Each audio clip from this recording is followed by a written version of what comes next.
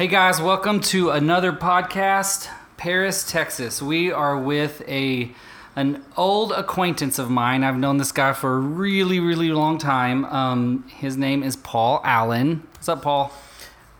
A whole lot. A whole lot. I went to school and Paul was teaching. We'll get to that. Well, let's go with the first question first. Paul, are you a Parisian or are you a parasite? I would consider myself to be neither. What? Yeah, exactly. So what would you call yourself then? I guess you would say I'm a blossomite, if you want to put that word together. I grew up 2 miles north of Blossom, and that's where I still live today. Really? Yes. That's amazing. Yes. But you still have a huge heart for Paris. Yes, I do. I do. That's awesome. Because you're tell everybody what your job is here. Right now, I'm the president of the Lamar County Chamber of Commerce, and I am honored to be in this position. And you've worked in Paris, not in this job. You're new to this job, right, fairly, but you've worked in Paris most of your life? Most of my life, yes. I have. Because obviously, as I started in the beginning, I remember you as a coach and a teacher in high school. And I remember you running cross country. I did. I remember that coming around that track, and I still remember that. Only sport I've probably ever been actually good at is running. I still remember you running cross country. That's funny. Yeah. That's funny. I think I even was a water boy for a hot minute when you were coaching baseball. You may have. I think so, because I was not good at baseball. I think I tried out for basketball like 3 years in a row, and I never made it. The years begin to run together. Now, I can only imagine. I spent 32 years in education, and so the years begin to run together, and what year you graduated versus what year someone else graduated, and what year I had you in class. All those kinds of things begin to run together now. So do you still have people in, like when you run across them, do they still say coach? Oh, yeah, coach all the time. All the time? All the time, and I still respond to it. And, I mean, there are people in their middle 40s that I coached. Really? Because when I first started, I was 21 years old, and I was coaching kids that were 18. Wow. And so, yeah, we were very close in age, and so, yeah, they still call me coach, and they're in their late 40s. That's funny. Yeah, that's pretty neat. That's got to be pretty neat. Something that just sticks around that long. It does. And then eventually you became principal, right? I did. And do anybody still call you Principal Allen? They do. They do? Yeah, they still do. They sure do. So, do they tuck their shirts in when they walk up to you? No, it's not like that anymore at all. But, yeah, it's great when you run across students that you've had over a long period of time that I've spent in education, to see what they're doing now and to see the success stories that they've got, or you see them with a family, because I remember back when, they were 15, 16, 17 years old sitting in a class or playing on a ball field, and so it just brings back such great memories you can't take those away. Did you know you wanted to be a coach? I knew. You knew I knew when I went into high school, and the thing that we're doing right now, the chamber trying to help kids find out what they want to do. I knew from day one when I started high school, I wanted to become a teacher and I wanted to coach, and I wanted to be. My goal was to be the very best teacher that I could be, because the old stigma of coaches don't teach and coaches really don't do a very good job in the classroom. I wanted to get away from that. I didn't want that stigma. And so I took great pride in what I did in the classroom. I'm not saying I was the best, but I worked at it. Tried to make my classroom fun. But in the same part, I wanted our kids to learn. So I took great pride in what we did in the classroom. What all did you teach? Most of the years that I taught world history. Okay. I did a little American history, but mostly it was world history. I also taught driver's ed, but really world history was the one that I spent most time in. Now, if I remember correctly, I can't remember if this is in one of my classes or if this is a story of someone else's classes. There is a couple times that someone had fallen asleep in your class, and then you taught from standing on their desk. Is that true? I think that is correct. And they didn't wake up. They didn't wake up? I don't think they woke up. Oh, my goodness. Yeah, it was... I told somebody... Matter of fact, I told somebody the other day this. If you're in a classroom and you're not getting their attention, you've got to do something to get their attention. You've got to get them interested. And if you have to stand on your desk to get them to look at you and to pay attention to what you're doing, that's what you have to do. That's awesome. Yeah, that is a true story. Unique technique for sure. Yes. That's awesome. So was there ever anything else you ever wanted to do other than teach or coach? The thing that I really thought about doing once I got to the point where I could retire, I really looked into and thought about getting into counseling because I wanted to be a drug counselor and help our young people. And had a lot of support with a lot of people that were involved in a lot of things that we were doing at North Lamar, and even pursued getting into that. And it just didn't work out. I was going to have to go back and start over basically like I was a freshman in college. Oof. And I didn't want to do that. So, that was one thing that I really felt a passion to do. But it just didn't, at my age, I just didn't want to go back and start over at that time. So I was very fortunate that Ronna K. Rusak from Counseling Professionals, who had helped me with a lot of things that we did at North Lamar with our kids, she hired me to do some work for her with Child Protective Services. So I spent a couple of years doing that kind of work. It's amazing. And I enjoyed that. Because everything was about the kids and making sure the kids were taken care of and things like that. So, it definitely didn't change my direction in anything that I wanted to do, that I didn't become a counselor. Because in some way, shape, form, or fashion, I always was a counselor, because being an administrator, you wear so many hats. And much like this job that I'm in right now, there are so many different hats that I am learning that I wear, and they're all good. That's awesome. Now, how many kids do you have? I have 3 kids. I have 2 sons and a daughter. That's awesome. Yep. I remember, I think, your sons. Brandon and Jamie. Jamie, Yep. I think, was the closest to me. Yep, you're right. I have a funny story about him, actually, because he opens the door for my kids now. Yes. Who goes to North Lamar, where we grew up. Right. And he looks so much like you. Yeah, he has no hair either. No hair either. He has no hair either. And even your mannerisms, he just kind of has that not stone cold, but he's got that really yeah. I don't know, Alan stare. Yeah, you know what I mean? We've both been told that many years. Yeah. But this funny story is, so the other day, and I think I've told you this, but I'm gonna tell everybody else because it was funny. The way we have our cars long, it's got 3 rows, and we have our kids set up in the far back. Right. And preparing for our newborn who's coming soon. He'll be in the middle. But so Jamie didn't see that one of my boys was in the back, so he thought that the child was in the passenger seat, which was my wife, who's very short. Yes. But also very pregnant right Exactly. now. So he opens the door for and tells her to get out. Yeah. Tells her to get out. Yeah. He was very shocked when he got the door I bet fully he open. was. I bet he was. So it was a really funny story with him. Yeah. And then I actually know Brooke. Well, his wife, Brooke. No, not his wife. Brooke is your daughter. Brooke is my daughter. I'm sorry. I'm tracking. That's fine. Because she goes to church with us. Right, exactly. And she's Cade, her husband. I'm tracking. A great family. You bet. To know. I'm very, very proud of my kids. I'm very fortunate. Rita and I are very fortunate. All 3 of my kids are teachers. That's awesome. And they all, it wasn't something that I made them do or anything, No. but they had grown up with me being in education. And so my oldest son is an ag teacher, and Jamie teaches and coaches, and then Brooke teaches at 2nd grade in Blossom. So I'm thrilled that they chose that path because it was so good to me.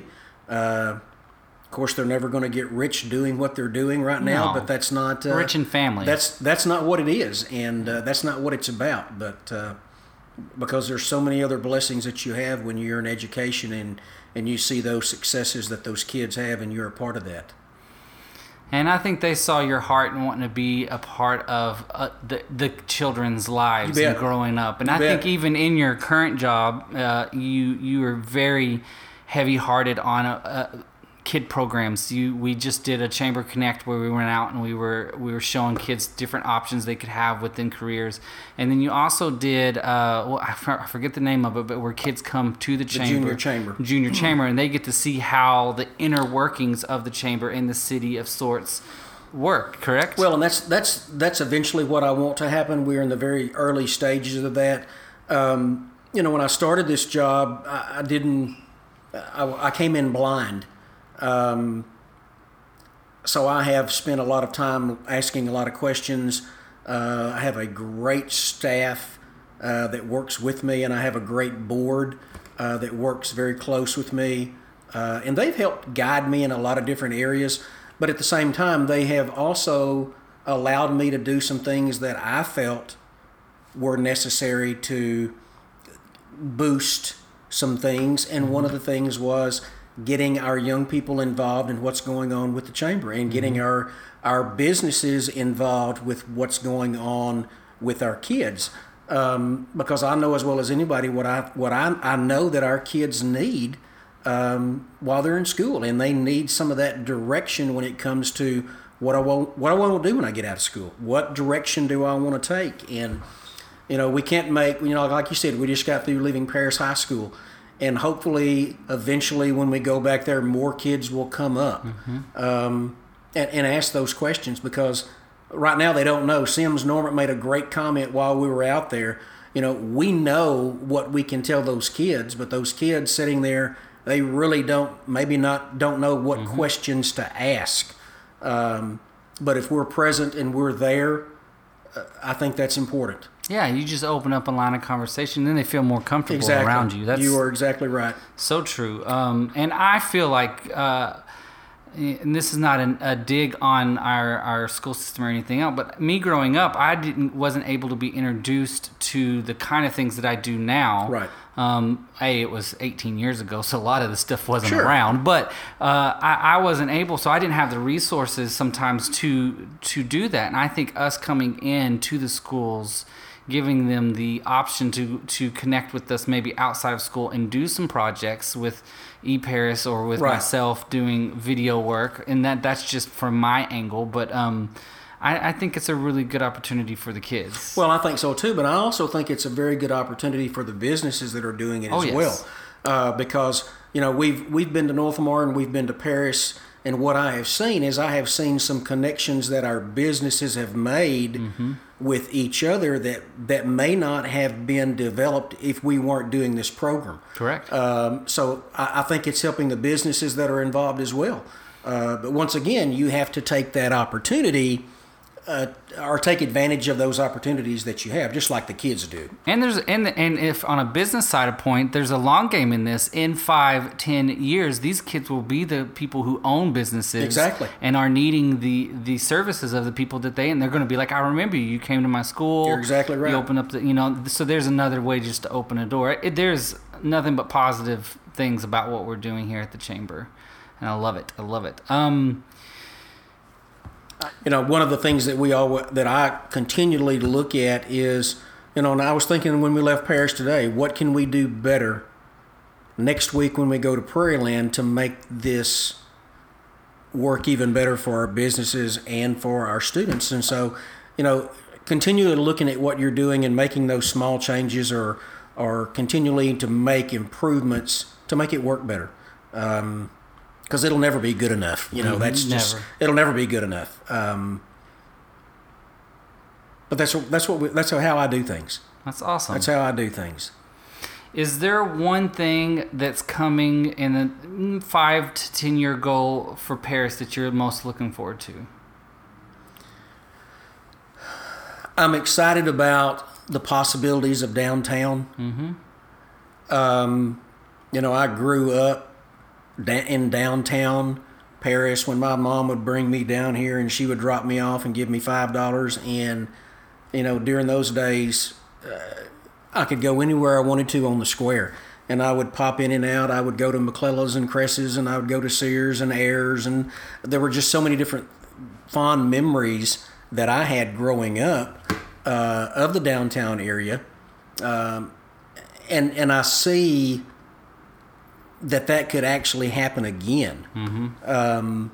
But I also want to be mindful of the current businesses that are down here right now and the folks that are here now, where, they have input on how this looks and have input on how this is going to work for their business that currently exists down here. Because we've got some good folks in this downtown location. Yeah. We have some very good folks, and we have some very good businesses down here. And so I think that, and they made some comments, and they put, their 2 cents worth in when the Tool Design Group came here. And I think all of those things should be taken into consideration when hopefully this moves forward. So I'm anxious to see where that goes. I'm also anxious to see what kind of new industry possibly comes into Lamar County. Yeah. And I'm talking about industries that we're not even thinking of right now. I came into the chamber at a very good time because there's a lot of positive things happening right now in Paris or throughout Lamar County. And I see a lot of cohesiveness and people working together and helping each other out and supporting each other in their businesses. And I think it's just amazing. We are blessed where we live. You go back and look at Saturday and you look at Harley Davidson and the wow factor they created for the city of Paris. And I'm so thankful because so many people benefited in Paris because of what Harley Davidson did. And so those kinds of things, and they couldn't have pulled that off with a lot of different volunteers. And so we just have a great number of volunteers that will step up and help when you have things like that going on, that will pitch in and help you. And I can't say enough good things about our volunteers in Paris. And they all have huge hearts. Yes, they do. For just not for specific things, but just anything that's going on in Paris. Oh yeah, exactly.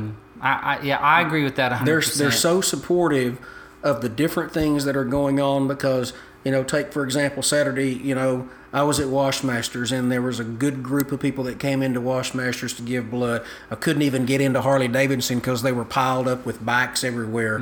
I went out to the boat races, and the guys from the city of Paris and how they had the area at Lake Crook fixed up and manicured, and I mean they did such an amazing job. Those people that put the boat races, they want to come back and they want to make it bigger and better, and the reason is because of how they're being treated by the people of Paris, Texas. Correct. And so that's something that we should be proud of when people are coming from out of town for these different events. The response that they're getting is great. We are going to have multiple bike competitions in Paris now that we haven't had before, just because of how these people have been treated when they were here. And so it benefits everyone.